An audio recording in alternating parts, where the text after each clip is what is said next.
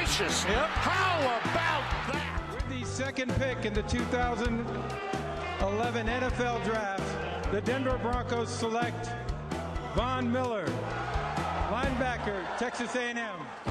He's the greatest ever, huh? And then I just wanted when you got all the advantages, it's easy. Welcome to the Aggie War Pod, a product of Dave Campbell's Republic of Football Podcast Network. I am your co-host, Mike Craven, senior writer at DCTF. The other voice you'll hear on this podcast is a barbecue eating machine who won't shy away from a road trip or an off-key rendition of Creed. The former Fighting Texas Aggie defensive lineman arrived in College Station as a three-star prospect back in 2013. He now resides in Houston, but his heart never left.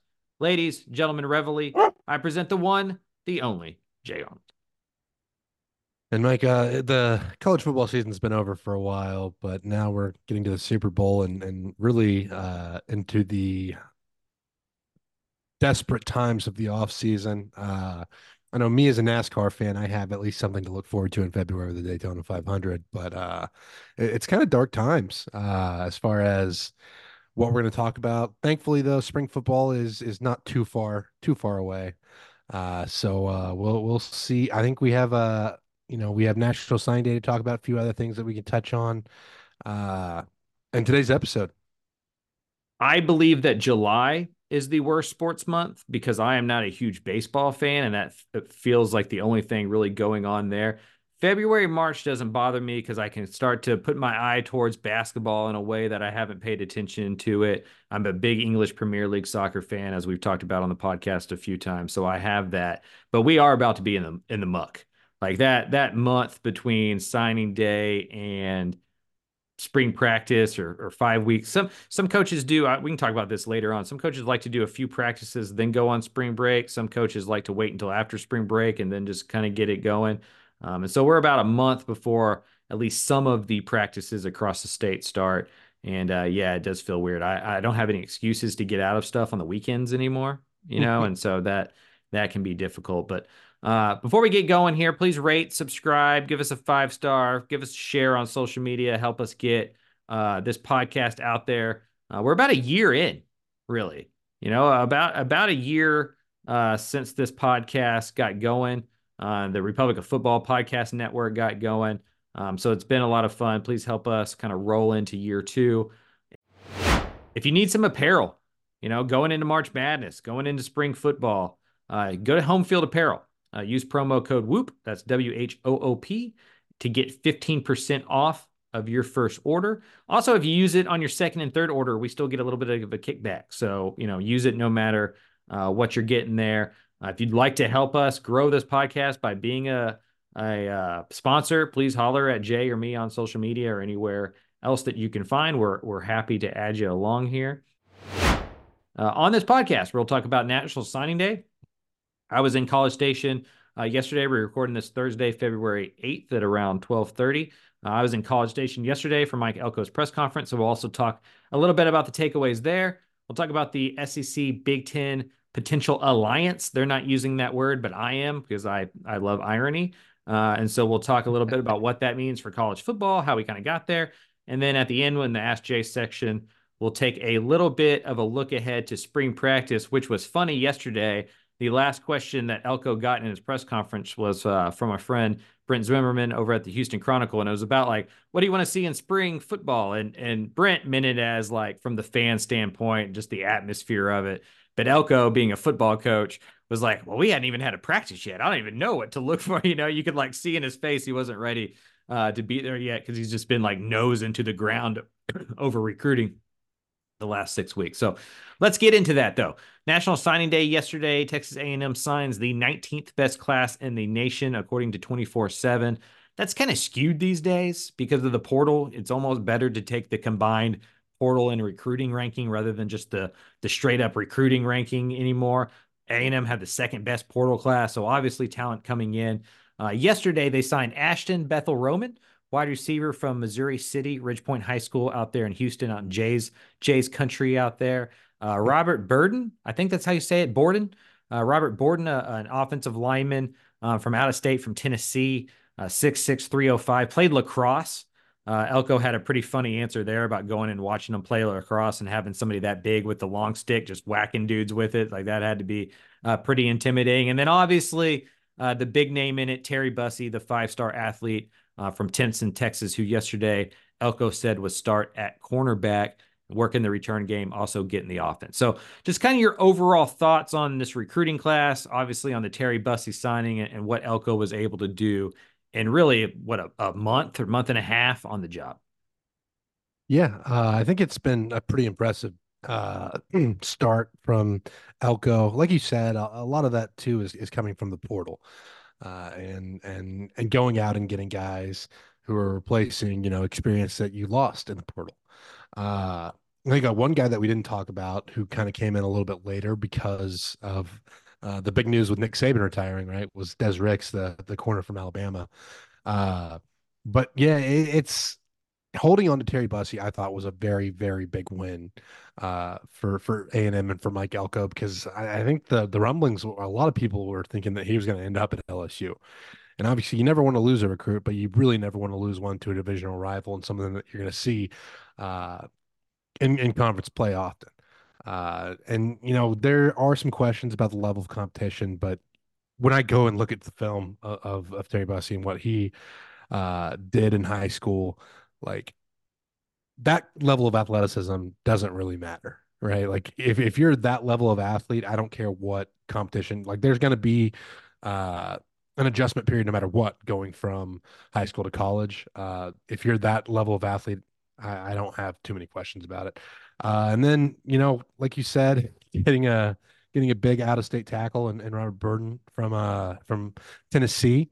I got a good chuckle out of seeing the lacrosse picks as well, just because that is not a sport that's played often here in Texas. It's not something that you see too much.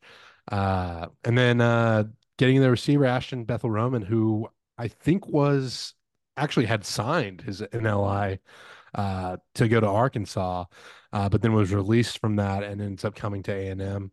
Uh, that's another big get for the Aggies.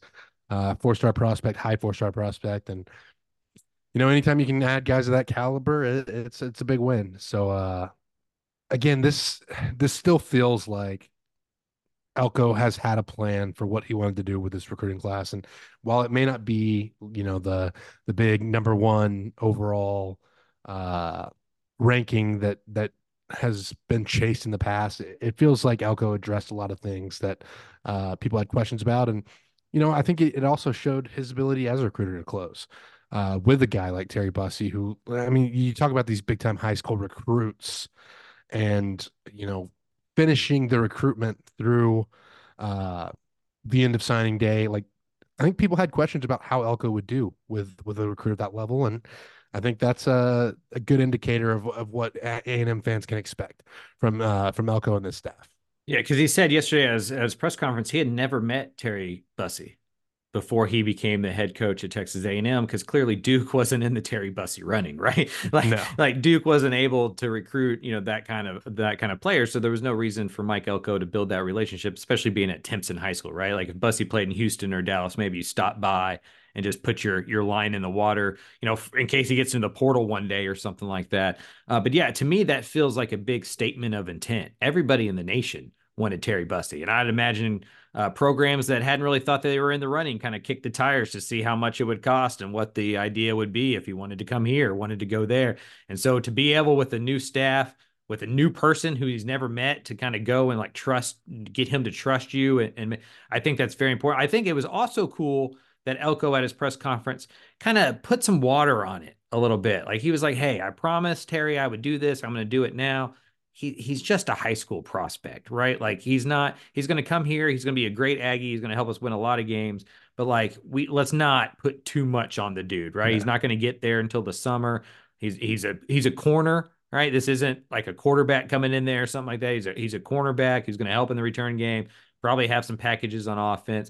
I thought that was a good thing as well too, because I wanted to ask you as an athlete, how was there is there anything to the 2A versus 4A versus 6A type of thing? Like, do you think you come in more ready if you've played 5A, 6A football compared to 2A? I'd imagine it's a culture shock no matter if you played at Katy and North Shore or Timpson. I think everybody kind of sees where he played and goes, okay, like Rashad Paul at Bremond. And maybe it'll be kind of a similar thing where he doesn't live up to the hype or whatever. But as you mentioned, like, speed, and so what are your thoughts there on his adjustment from 2A to major college football? Yeah, I think it's more of an adjustment from high school football to major college football than anything. Like you said, like even going from Katy or North Shore or DeSoto or Allen to a major Power Five program, or I guess Power Four. I don't know what Power we're calling four, we it got to now. change. We got to work on Yeah. that. But that's going to be more the shock than just adjusting from the level of competition. And the other thing too is like these guys that are coming to A&M, they were all the best guy on their roster, and they're going to have the shock of, you're not the best guy on the roster anymore, or in very rare occasions, there's some guys that step in or immediately, but this isn't going to be one of those cases. Uh, and I look at, you know, I think you do have to worry somewhat, but again, he's a true freshman coming out of high school. He's going to have an adjustment period anyway, especially with not coming in the early semester, enrolling in January. Like it's just there are a lot of variables that go into someone being able to play right away. Like you mentioned, coming in at the corner position, I mean, it's going to be tough because you're going to see a different level of speed. Uh, and he's also a guy that played both ways in high school. So it's an adjustment in that uh, mindset as well. Obviously, I kind of like that Elko has mentioned that uh, you're going to have some special packages offensively for Bussy. I think we saw like what Travis Hunter was able to do at Colorado. And not to like draw that conclusion, but that's just the first two-way player that comes to mind. Back in my time playing, it was Miles Jack, was a guy at UCLA that was playing linebacker and running back and excelling at both. Obviously, he ends up focusing on one position, but you know, these are young guys that still have a lot of development ahead of them.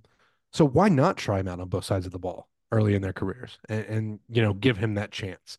Why not let him have some special packages on the offensive side of the ball, even if he winds up projecting to corner long term? So that's kind of the way I look at that. But yeah, going back to the original question, I don't think that the level of competition is going to be as big of an adjustment as just making the jump from high school to college. I'd imagine part of recruiting Terry Bussey involved guaranteeing some Yeah. offensive packages and the ability to give them the football and be in their return game. But yeah, cornerback does feel like the way he's going to make millions and millions of dollars with his stature and his athleticism to be able to be that quick and match. What I'm curious about necessarily isn't the athleticism jump, because clearly, like you said, you play at DeSoto, it's different going into that A&M locker room than if you're at Timpson. What I'm curious about is like the technical development, right? Like at Katy, you have a bigger staff with probably better coaches overall, right? Because they can afford them and stuff, that kind of thing. Um, there's a lot of talent around you. I guess in my head, I see what he got at Timpson as he's like that savant in the English class the English teacher doesn't have to worry about. Is like, okay, Johnny's making 105. Like, I'm going to worry about all of these other kids because like Terry Bussey's fine. I wonder about like the ins and outs of the position. He hasn't done a lot of covering of guys that are really good, where he had to really work on the footwork and really work on this technique. And I'd imagine he has some trainers, but again, he lives in Timpson. He doesn't live in Houston or Dallas where there's 10 trainers that train professional guys. So I wonder if that's kind of the adjustment more of, yeah, I mean, obviously he's going to have to adjust to the speed of the game and most people being as athletic as him and stuff. But where is he at in terms of just his technique because of where he played, how good he was, and how little they probably had to worry about those type of things at a school like Timpson? Yeah, and you don't want to take anything away from the high school coaches but it's like when you're a high school football coach in Texas, you're also going to be teaching class or this isn't as the same as like the full-time trainers outside. And like you mentioned, if he's going to get some of those specialists that are focused on teaching defensive back technical ability, he's going to have to bust somewhere, and he probably did. get some of that training and go to camps. A lot of these coaches will the high school coaches will take kids to camp so they get that some of that experience. Uh, but to the flip side of that, maybe he makes that huge jump, right? Right. Like he finally gets access to the kind of specialized coaching Yeah. that, may be tougher to get in a place like Timpson. And all of a sudden, he gets all that knowledge and is able to just improve leaps and bounds. That's I've also a heard possibility. I've heard college coaches talk about prospects in Texas and how they're because our coaches are on campus and they have athletic periods in a way that a lot of other states don't. Like I know that sounds crazy on this podcast to people who've only lived in Texas, but you go to some of those other states and you try to find a head coach and he's selling a house down the street or something like that. You have no idea where he's at. They don't have the weight room like we do here.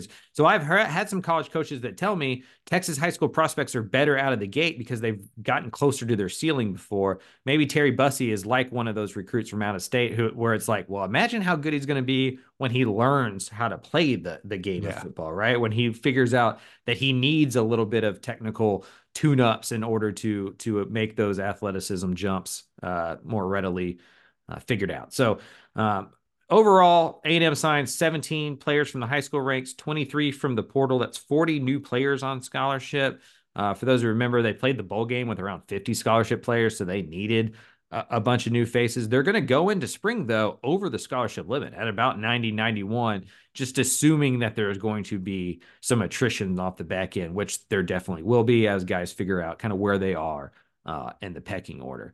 But that's a lot of new faces, man. You take over a job, and I guess they're all new faces when you take over a job. So what's the difference? But that's a lot of new people to work in there. Elko said yesterday that he's been on campus in his office just hanging around the dudes 5 days since he's taken the job because it's just been hit the ground running.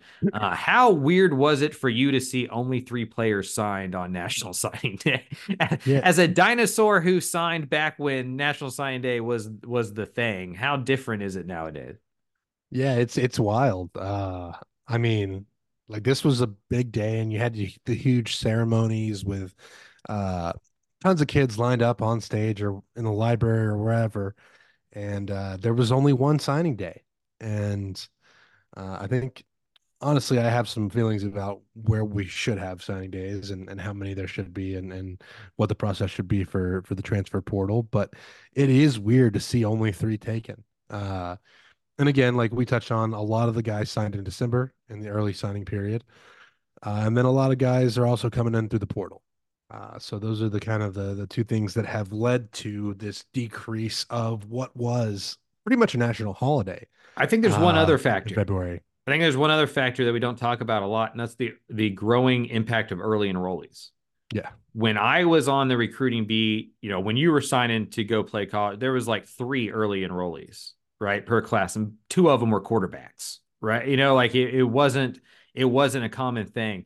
Now it's most of the recruiting class. So even if there was still only that one signing period, there would still be a lot less of a interest in National Signing Day because half of those kids or 75% of those kids at the major schools are already on campus. So like there's not what hat ceremony are they going to do? They're already in class, And so like looking at a lot of these, A&M's an outlier because of the Elko situation. But you go and look at the Texas recruiting class, and I want to say it's like 18 out of 23 kids in their signing class are already on campus. And so I do think that's been a big part of it as well. Is like if by the time you're a sophomore you're going to go play college football, you're figuring out a way to graduate a semester only because now there's money involved. You can you can get paid if you get there sooner. So that's a big part of it as well. Let's move into second down and talk overall about this Mike Elko press conference for a little bit. I understand. I want to say this firstly. This is not a media person pretending to be more important than they are. I completely understand that like my relationship with head coaches means nothing to the fans. It should mean nothing to the fans. Like totally get it, right? Like what Jeff Traylor and Pete Thamel talk about means nothing to me as a UTSA fan, right? So like this is not me trying. But I was sitting there yesterday in the press conference with a smirk and a smile on my face because it was 180-degree turn from how the Jimbo press conferences went from just a pleasant standpoint as a reporter. You asked some questions. He didn't make you feel like an idiot. The questions he didn't want to answer, he found a fun way to kind of punt on those and kind of like, hey, I'm not dipping my toe in that water. Like I politely declined that for the rest of my time here at A&M. Like at the end of it, AC, okay, the SID at Texas A&M, Alan Cannon, awesome dude. Try to wrap it up. Like, okay, that's it. And Mike Elko goes, no, there's another question in the back there. He's had his hand raised a few times and like took an extra question from the media, right? Just things that like were not conceivable 3 months ago. I'm curious. It made me think this while I was sitting there. How much does liking your head coach matter as a fan?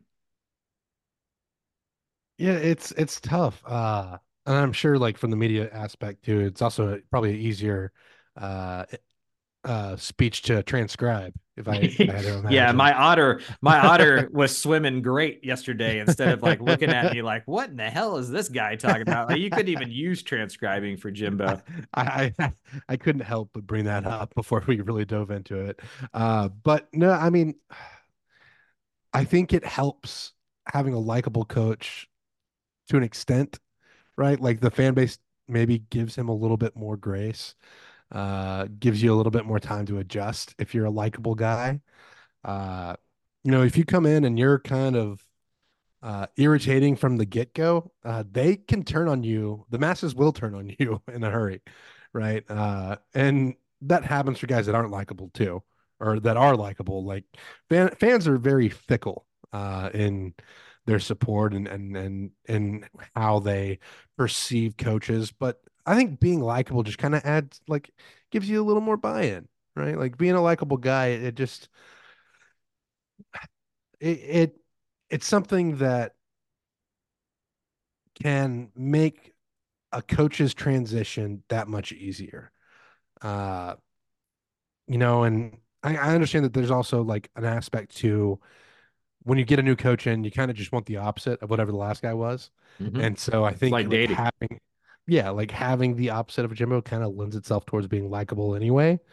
Uh, but I do think like having that breath of fresh air and you know, being approachable, being a guy that's relatable. These are all things that make a fan base want to root for you. And when a fan base wants to root for you, as opposed to just expecting you to win, I think it does make a difference. Yeah, I'd imagine it makes a difference in the locker room too. Because like I know in this era, we act like the players are only playing for NIL, right? Or they're like future draft position thing.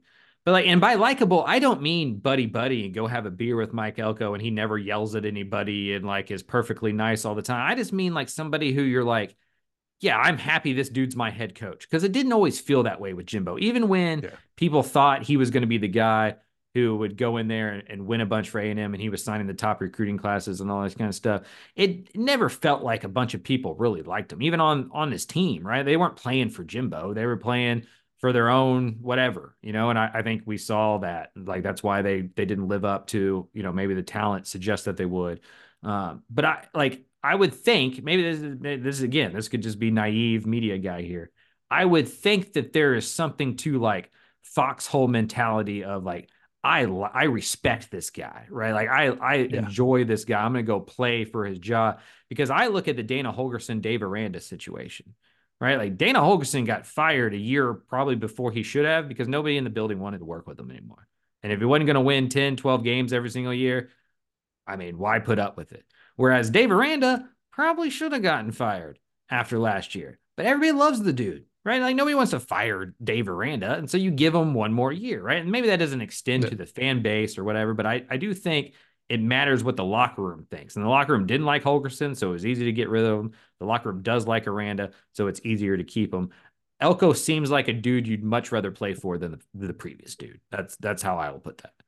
Yeah. And again, like you said, it's not about being buddy buddy. No. It's about like having somebody that you respect, that you feel like respects you, right? Yes. That's the Yes. part of it. That is the Uh, part of it, honestly. That is the part of like it.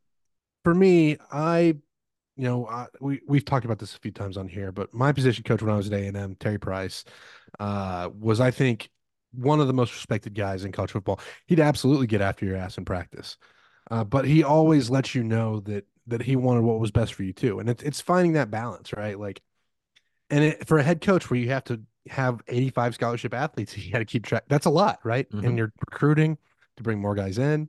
You have so many pieces of the puzzle. I mean, you have your staff that you have to worry about too. Like there's a lot of pieces that make the head coach kind of a little bit more distant, but you still want to know that that guy cares about you, right? Uh, or at least respects you enough to tell you the truth and to try to put you in a position to succeed.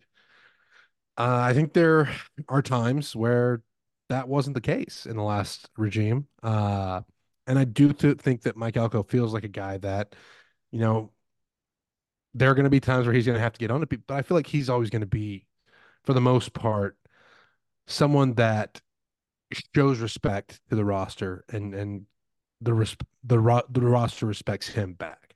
Uh, there's going to be obviously like again this many moving parts. There's going to be issues with Sure. people. I mean, you just have that, but it does feel like he's more of a guy, to your point, that a roster would want to play for. I think that's a great point. That's what it is. It's not about liking the guy. It's not about like if Mike Elko and I go grab a burger or something like that. It's just like the respect of anybody's profession that you're talking to, whether it's the SID or the janitor or the security guy outside the building or a support staff member or a media person or a fan or a recruit's mom. There wasn't, I think you can talk to a lot of people at A&M and there wasn't a whole lot of that going on at the top previously. And Elko And seems I like think it. that filters down Oh too, yeah, right? 100%. Like the leader sets the tone for all that kind of stuff, and I think it. And again, if you're winning 12 games every year, it probably doesn't matter all that much. But like also, probably not many places that are winning 12 games a year when it gets like that. I Yeah. mean, TCU went to a national championship after getting rid of Gary Patterson because like it just flipped the positivity in the room. Like it was just like cool to play at TCU again. All of a sudden they were unlocked and they went to a Fiesta Bowl and won it and stuff, right? You mean Um, Baylor coach Gary Patterson? dude, man, okay. Can I, that was so I first kind of got whiff of this like 4 or 5 days ago. Like I had a coach buddy of mine text me and goes, "It's going to be weird as blank to see Gary Patterson coach at Baylor." And I was like, ha ha ha, F off. Like we're not living in a world where, Briles's kid is at TCU and Gary Patterson is at Baylor. And then like yesterday, I got like official, like it's happening, like it's done. And it was Yeah. I had to text the dude back and be like, my bad. like I like I guess you were. I completely dismissed that as a possibility, and it is absolutely happening. So like, what a bizarro type of world. Who would be the odd? Actually, let's save that for Ask Jay. Let's think about this in the background. Who would be the oddest person to coach for A&M? You know what I mean? Like, who would be the weirdest person I to mean, I coach? already have it, but Who is it?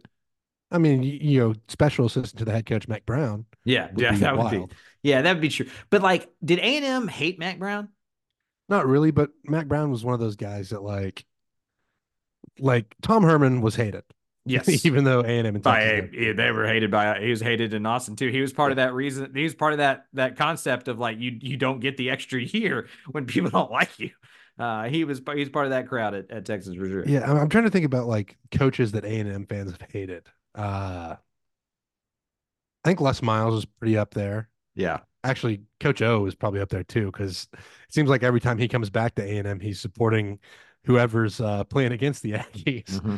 Uh, Trying to think of some other coaches that just Dan Mullen to an extent was kind of a weird one. Yeah. R.I.P. But the answer would have been Mike Leach Yeah, yeah, before he passed away, just because of how much he would usually dig at the Aggies and that relationship there. Because the thing here isn't that it's just like a rival coach. Gary Patterson, I don't think I can explain how much he hated Art Briles and Baylor. yeah. Maybe less so Baylor and just more so Art Briles. But like it was a legit feud. Some of this stuff is manufactured, right? Like Lane Kiffin versus the world is manufactured. Lane doesn't really hate anybody. He's just having a good time. Art Briles and Gary Patterson effing hated each other. And the son of one is at TCU, and Patterson, in his continued FU tour back to TCU for firing him, is at Baylor a year after he was at Texas. Like Texas left the SEC or left the Big 12, and he was like, "Well, I can't be at Texas anymore. They're not playing Baylor, or they're not playing TCU. So what's the point of being here?" And is now at Baylor. to get one more. I joked on Twitter that Sonny Dykes is going to show up to one of his kids' baseball games, and Gary Patterson is going to be like coaching the pitchers or something like that on the other Yeah. side, just to try to give them an L. But just amazing amount of pettiness. I respect it, by the way, absolutely respect it. He's got a statue outside that building, and it's going to be on the rifle stand. Dude, I actually I saw that statue and I was like, well, you know, I was thinking about that statue the moment the Oh Baylor hire man, was announced. I was like, that's just too good.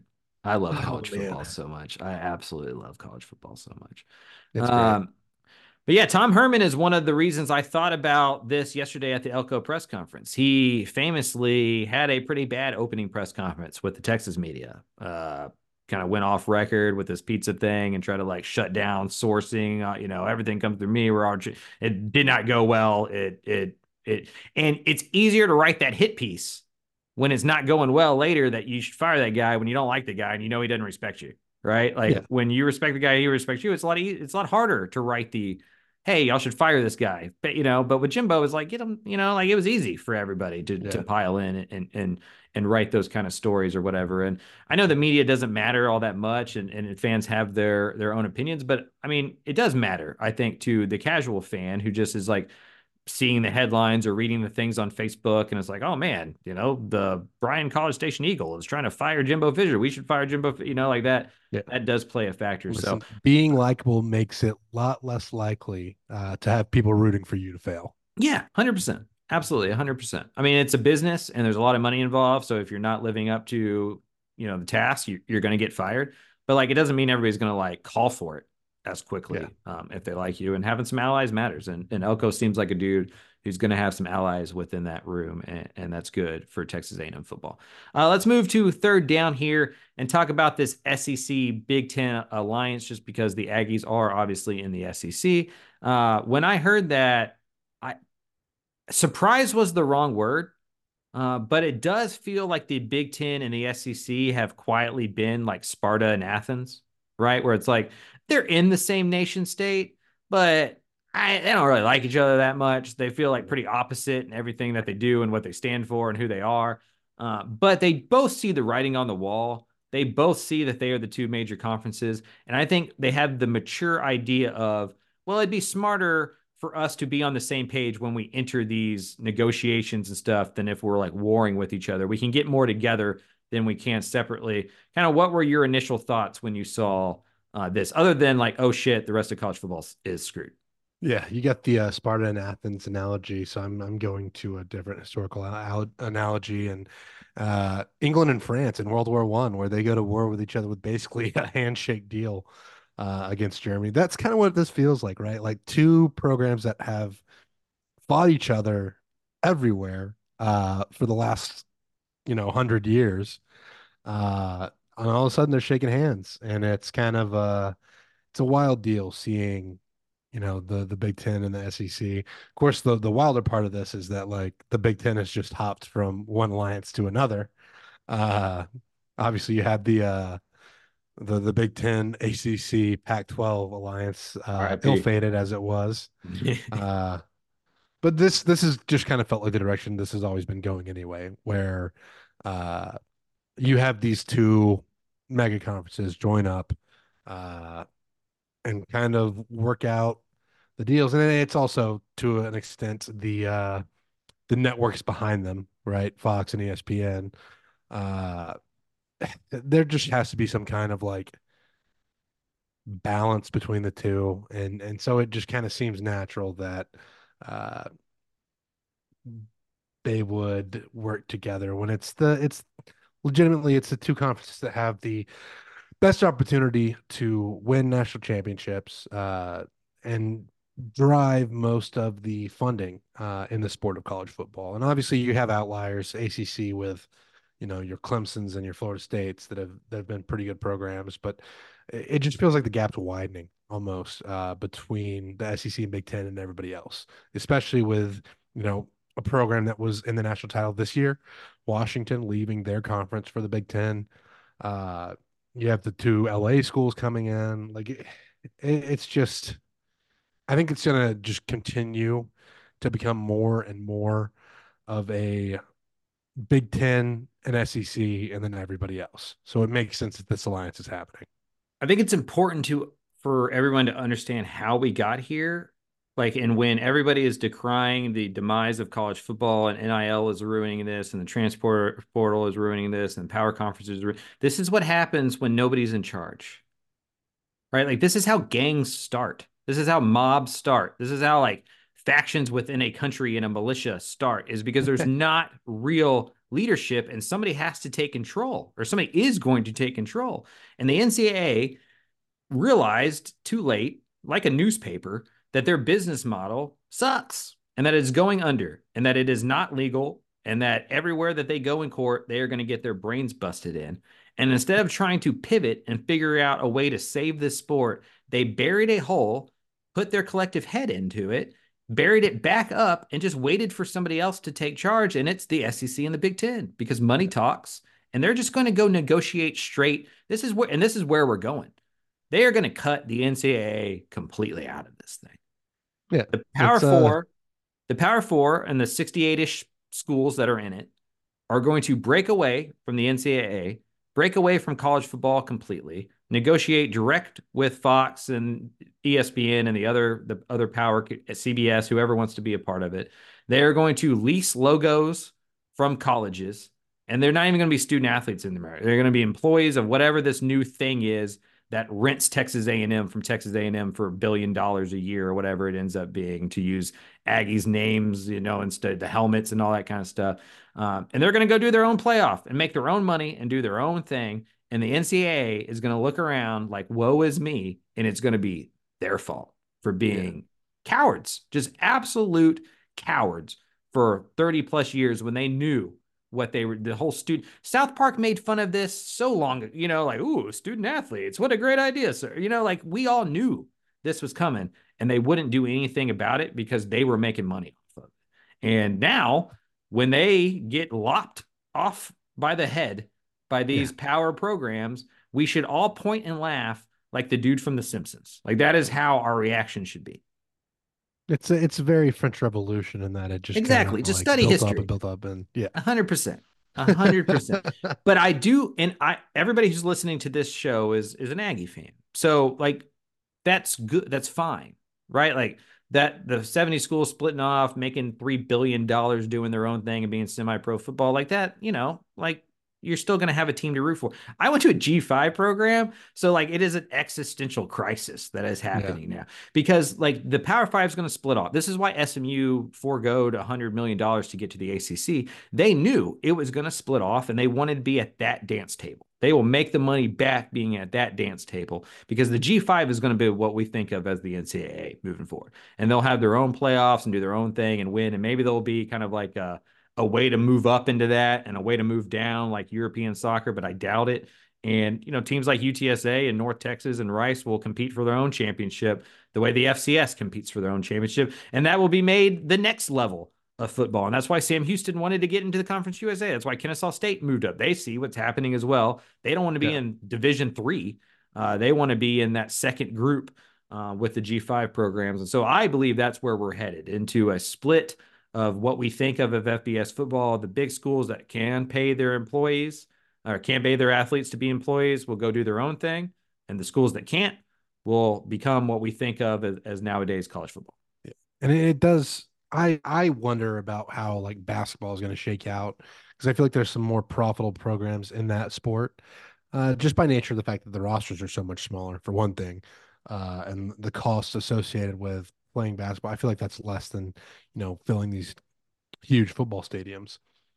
So that'll be kind of interesting to see how that shakes out. But yeah, this has felt like an inevitable conclusion pretty much since the last round, like the first beginnings of realignment, right? With the Big East folding, the Big 12, or sorry, the Big East for football, the Big 12 having shakeups. And I mean, again, if Texas goes to the Pac-12 and that deal shakes out, this could be completely different.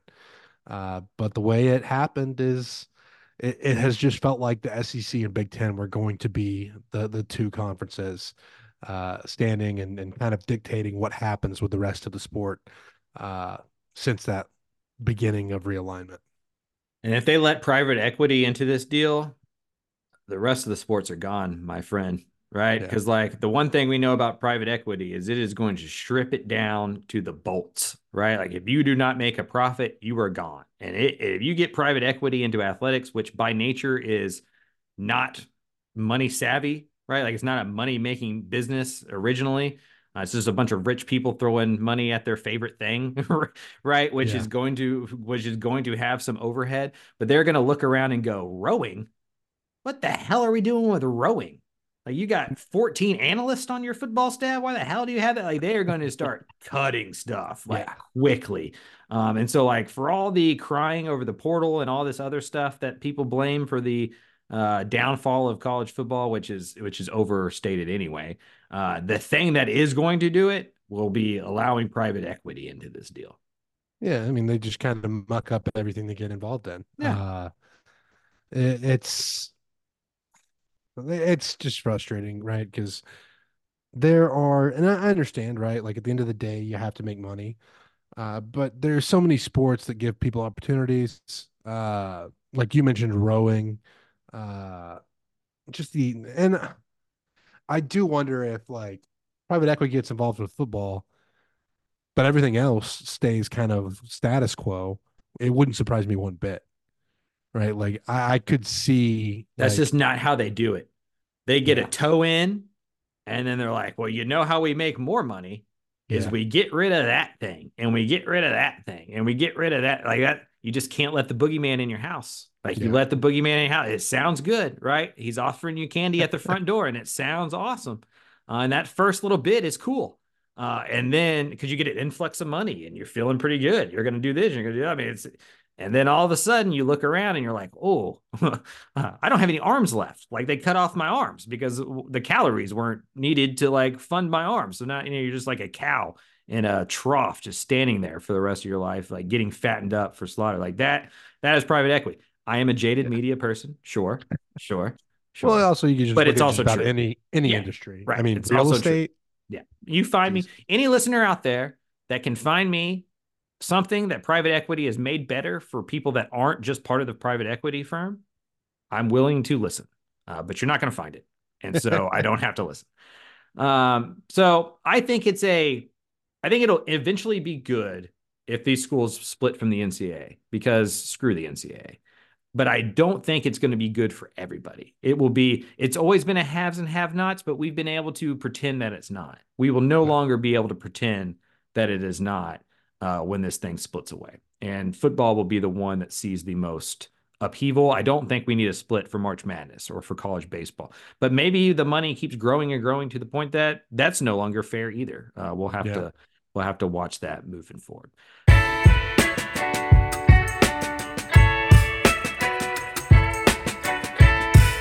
Before we get out of here, Jay, let's get to fourth down in the Ask Jay segment. I know it's a long way off, and we joked early on the before the show about Brent asking Elko about spring ball and him being like, "Oh man, I hadn't even had a spring practice yet. Give me some time." So I know we don't know exactly what to look for here, but just as a former player, what do you look for in spring? What are some of the things that like fans can kind of be on the lookout for come spring practice?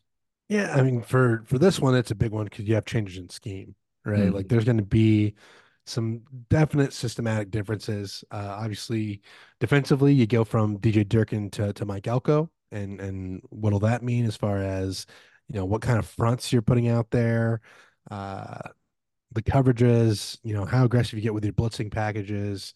That'll be some stuff to watch. Offensively, same thing, right? Like it's not a Jimbo Fisher offense anymore. It's not a Bobby Petrino offense. Not that it really was last year. Uh, it's going to be interesting to see what Colin Klein has. Again, for me, like I'm interested to see what kind of offense Colin Klein runs, whether it's going to be some of that quarterback power and a lot of quarterback design runs that we saw when he was at Kansas State, or if it's going to be a little bit more open with a guy like Connor Wegman at quarterback, uh, or if he changes, like maybe you adapt your offense based on who you have in at a certain point, which I think a lot of people should anyway. But Mm-hmm. you look at that adaptability, and I think Mike Elko talked about that in his opening press conference was adaptability. So I want to see both coordinators, or I mean, both sides of the ball kind of adapt to what personnel they have at a certain point. And obviously, you talked about early enrollees, seeing what those guys look like. Uh, and it's weird. I don't personally value uh, or buy into. Sorry, I don't say I do value the strength and conditioning coaches, but I don't necessarily buy into that a strength and conditioning coach coming in is going to make all the difference in the world because I think a lot of these guys have been doing the same science for a long time, and there's a few different changes that they make, but generally lift heavy, run a lot, and you're good. Yeah, it's Uh, simultaneously under and overrated the strength and yeah, conditioning coach. it's you definitely need a strength and conditioning coach, and they make a difference. But at the same time, like you're an athlete at one of the highest levels of sport. Yeah.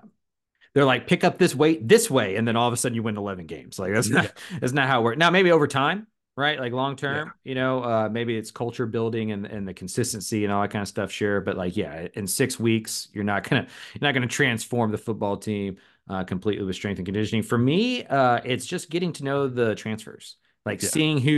seeing who's coming in and starting to rise into the top of the depth chart conversations and seeing who maybe is coming in and has a year or so of development and isn't going to be a player right away. And part of it is learning numbers, which Yeah, just hopefully they learning don't. names and numbers, right?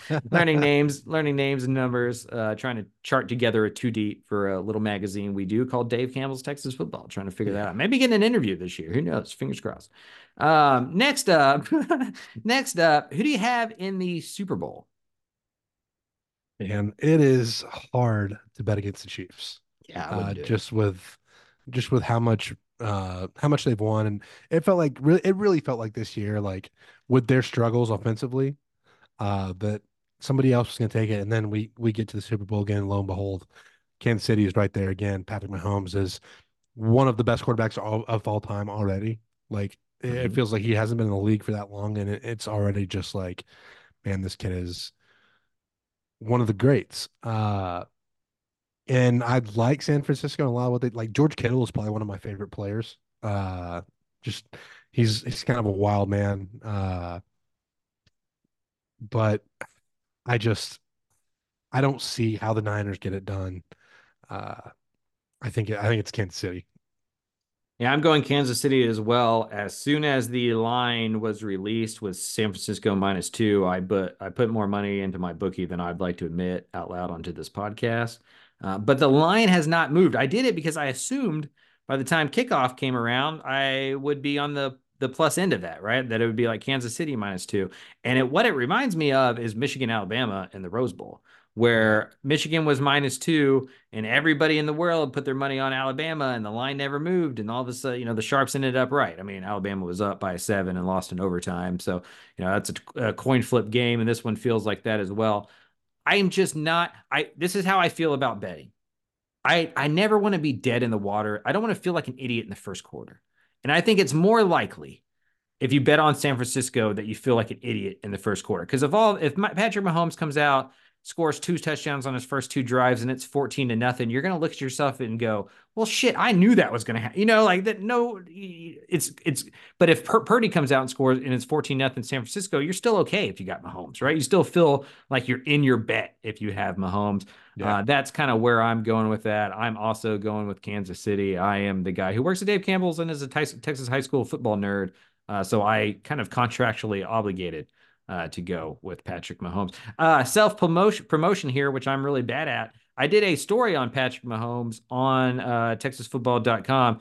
Talked to Eric Morris, the head coach of North Texas, Zach Kitley, the offensive coordinator at Tech. They were both at Tech when Mahomes was there. And I also talked to Cody Groves, who was the Mesquite Petite head coach. And his team beat Patrick Mahomes 65-60 in the third round of the state playoffs in 2013. That was Mahomes' last game as a high school player. So enjoyed writing that story. I think everybody in the world's writing about Mahomes though, so it's probably getting buried in the end of the Mahomes thing. But I love those origin story stuff. That's what's Yeah. cool about my job, is I can kind of go back in time and write those things. Lastly, Jay, before we get out of here, I am writing a book. It is yet to be titled. A little bit behind the curtain here. Writers rarely write their headlines, right? Like if you're reading the newspaper or an article and you get mad about the headline, an editor probably wrote that, not the writer. So I am bad with headlines. which in this case is the title. So I have not made a title yet, but it's essentially a history book. Each chapter will be a different FBS team in Texas. There will be 13 different chapters. A&M will be the 6th chapter because I was there week 6, Texas A&M versus Alabama. For these purposes, I am writing, part of what I'm writing is a top 5 places around campus to grab food. Yesterday, after signing day, I went to the Dixie Chicken to talk to them a little bit about photos for it. Breaking news, they will be part of that top 5, I don't think. That was hard to guess. But I'm wondering what your top place to eat in and around College Station, before or after games, that has to be included in that part of the book. Yeah, so the chicken has got to be up there. I'm gonna give you 3. The Okay. chicken being 1. Fuego is just right off campus. Before there was Fuego in other towns. Uh, I mean, that was just like the late night haunt, right? Like Yeah. they're open till 2 a.m. You go there, you get your actually they're open 24/7 now that I think about it. But either way, there was a lot of nights that I don't particularly remember at Fuego. Just kind of a key spot for me. And then like for me being the barbecue guy that I am now, it's a little bit out of town, but technically still College Station is 1775 Texas Pit Barbecue. If you're headed out towards Snook, it's right there. It's just in my opinion, some of the best barbecue in the state of Texas, and definitely in the College Station area. That was 2. Okay, I'll give you one more, I guess. I was counting the chicken as one of my 3. Okay. Okay. Well, My then never bad. mind. Sorry. I was going to give you my 5. No, I'll give you my 5 then, just so all right. you can. So I got right now, and this is, I can still change this. It's kind of due mid-March. We're hoping for it to be kind of designed and published so you can buy it before the start of football season. Hopefully, we'll be able to package it with the magazine, right? Subscribe to Yeah. Dave Campbell's. You'll get the magazine, get the book. It's going to be a 96-page coffee table book, hard copy. Texas Monthly is printing it. So pretty excited about it. But here are my 5 restaurants around campus right now. Dixie Chicken, Fuego, Tortilla Grill, 1775 Texas Pit Barbecue. It's like we talked about this before. Oh, Uh, almost. Blue Baker. I don't know if you've ever had Blue Baker. It's a It's sandwich been a shop. long time. Love that place. I That think could I be think a I got a personal bad rap favorite. because they would cater it to us during 2-a-days. And so Mm, maybe there's some repressed memories there sure, that sure. have made me not go back to Blue It Baker. wasn't really Blue Baker that you're mad at. And I think enough time has passed to maybe give it one more shot. But I am a sandwich guy. I love homemade cookies and stuff like that. They make their own bread. I'm a big Blue Baker fan. So that's kind of a personal favorite of mine. And then a new one that I am going to include, I believe, that I really enjoy is called Mess. It's an Aggie grad who owns it. They are known for their chicken and waffles. It used to be a food truck, and now they have a brick and mortar there right across the street from campus.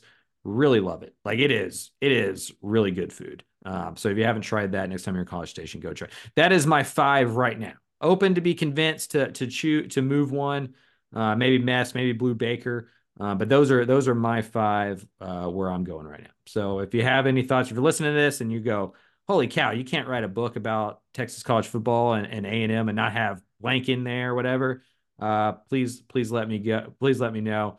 But yeah, it's going to be about traditions, the best football seasons for each school, the best players for each school, the best coaches.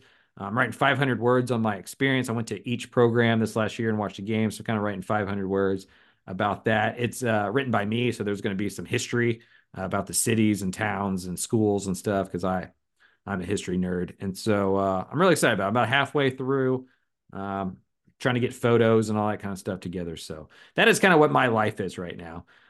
So I'm counting on all of you listening to buy at least one copy, even if you don't think it's any good. I got you covered. Appreciate you. Appreciate you there. We are going to take off the rest of February from the podcast, kind of get together, figure out what we need to improve on, how we want to adjust it moving forward. We will pop back in that first week of March and start spring practice kind of countdown stuff. Start looking at the offense, start looking at the defense, and then we will be here through spring practice every single week to talk about different ongoings in College Station along that round. And then we will kind of pivot and figure out what we're going to do kind of May and June going into the kind of the more quiet periods of the college football season. Which, by the way, if y'all are listeners and y'all have advice, we may not listen to all of it, but we would appreciate you giving advice and letting us know what changes you'd like to see. If you have any critiques, we're here. I mean, Yep. we wanna entertain, so let us know. Yep, absolutely. Let us know. For Jay Arnold, for Mike Craven, for Dave Campbell's Texas Football and the Republic of Football Network, we will talk to you in a few weeks.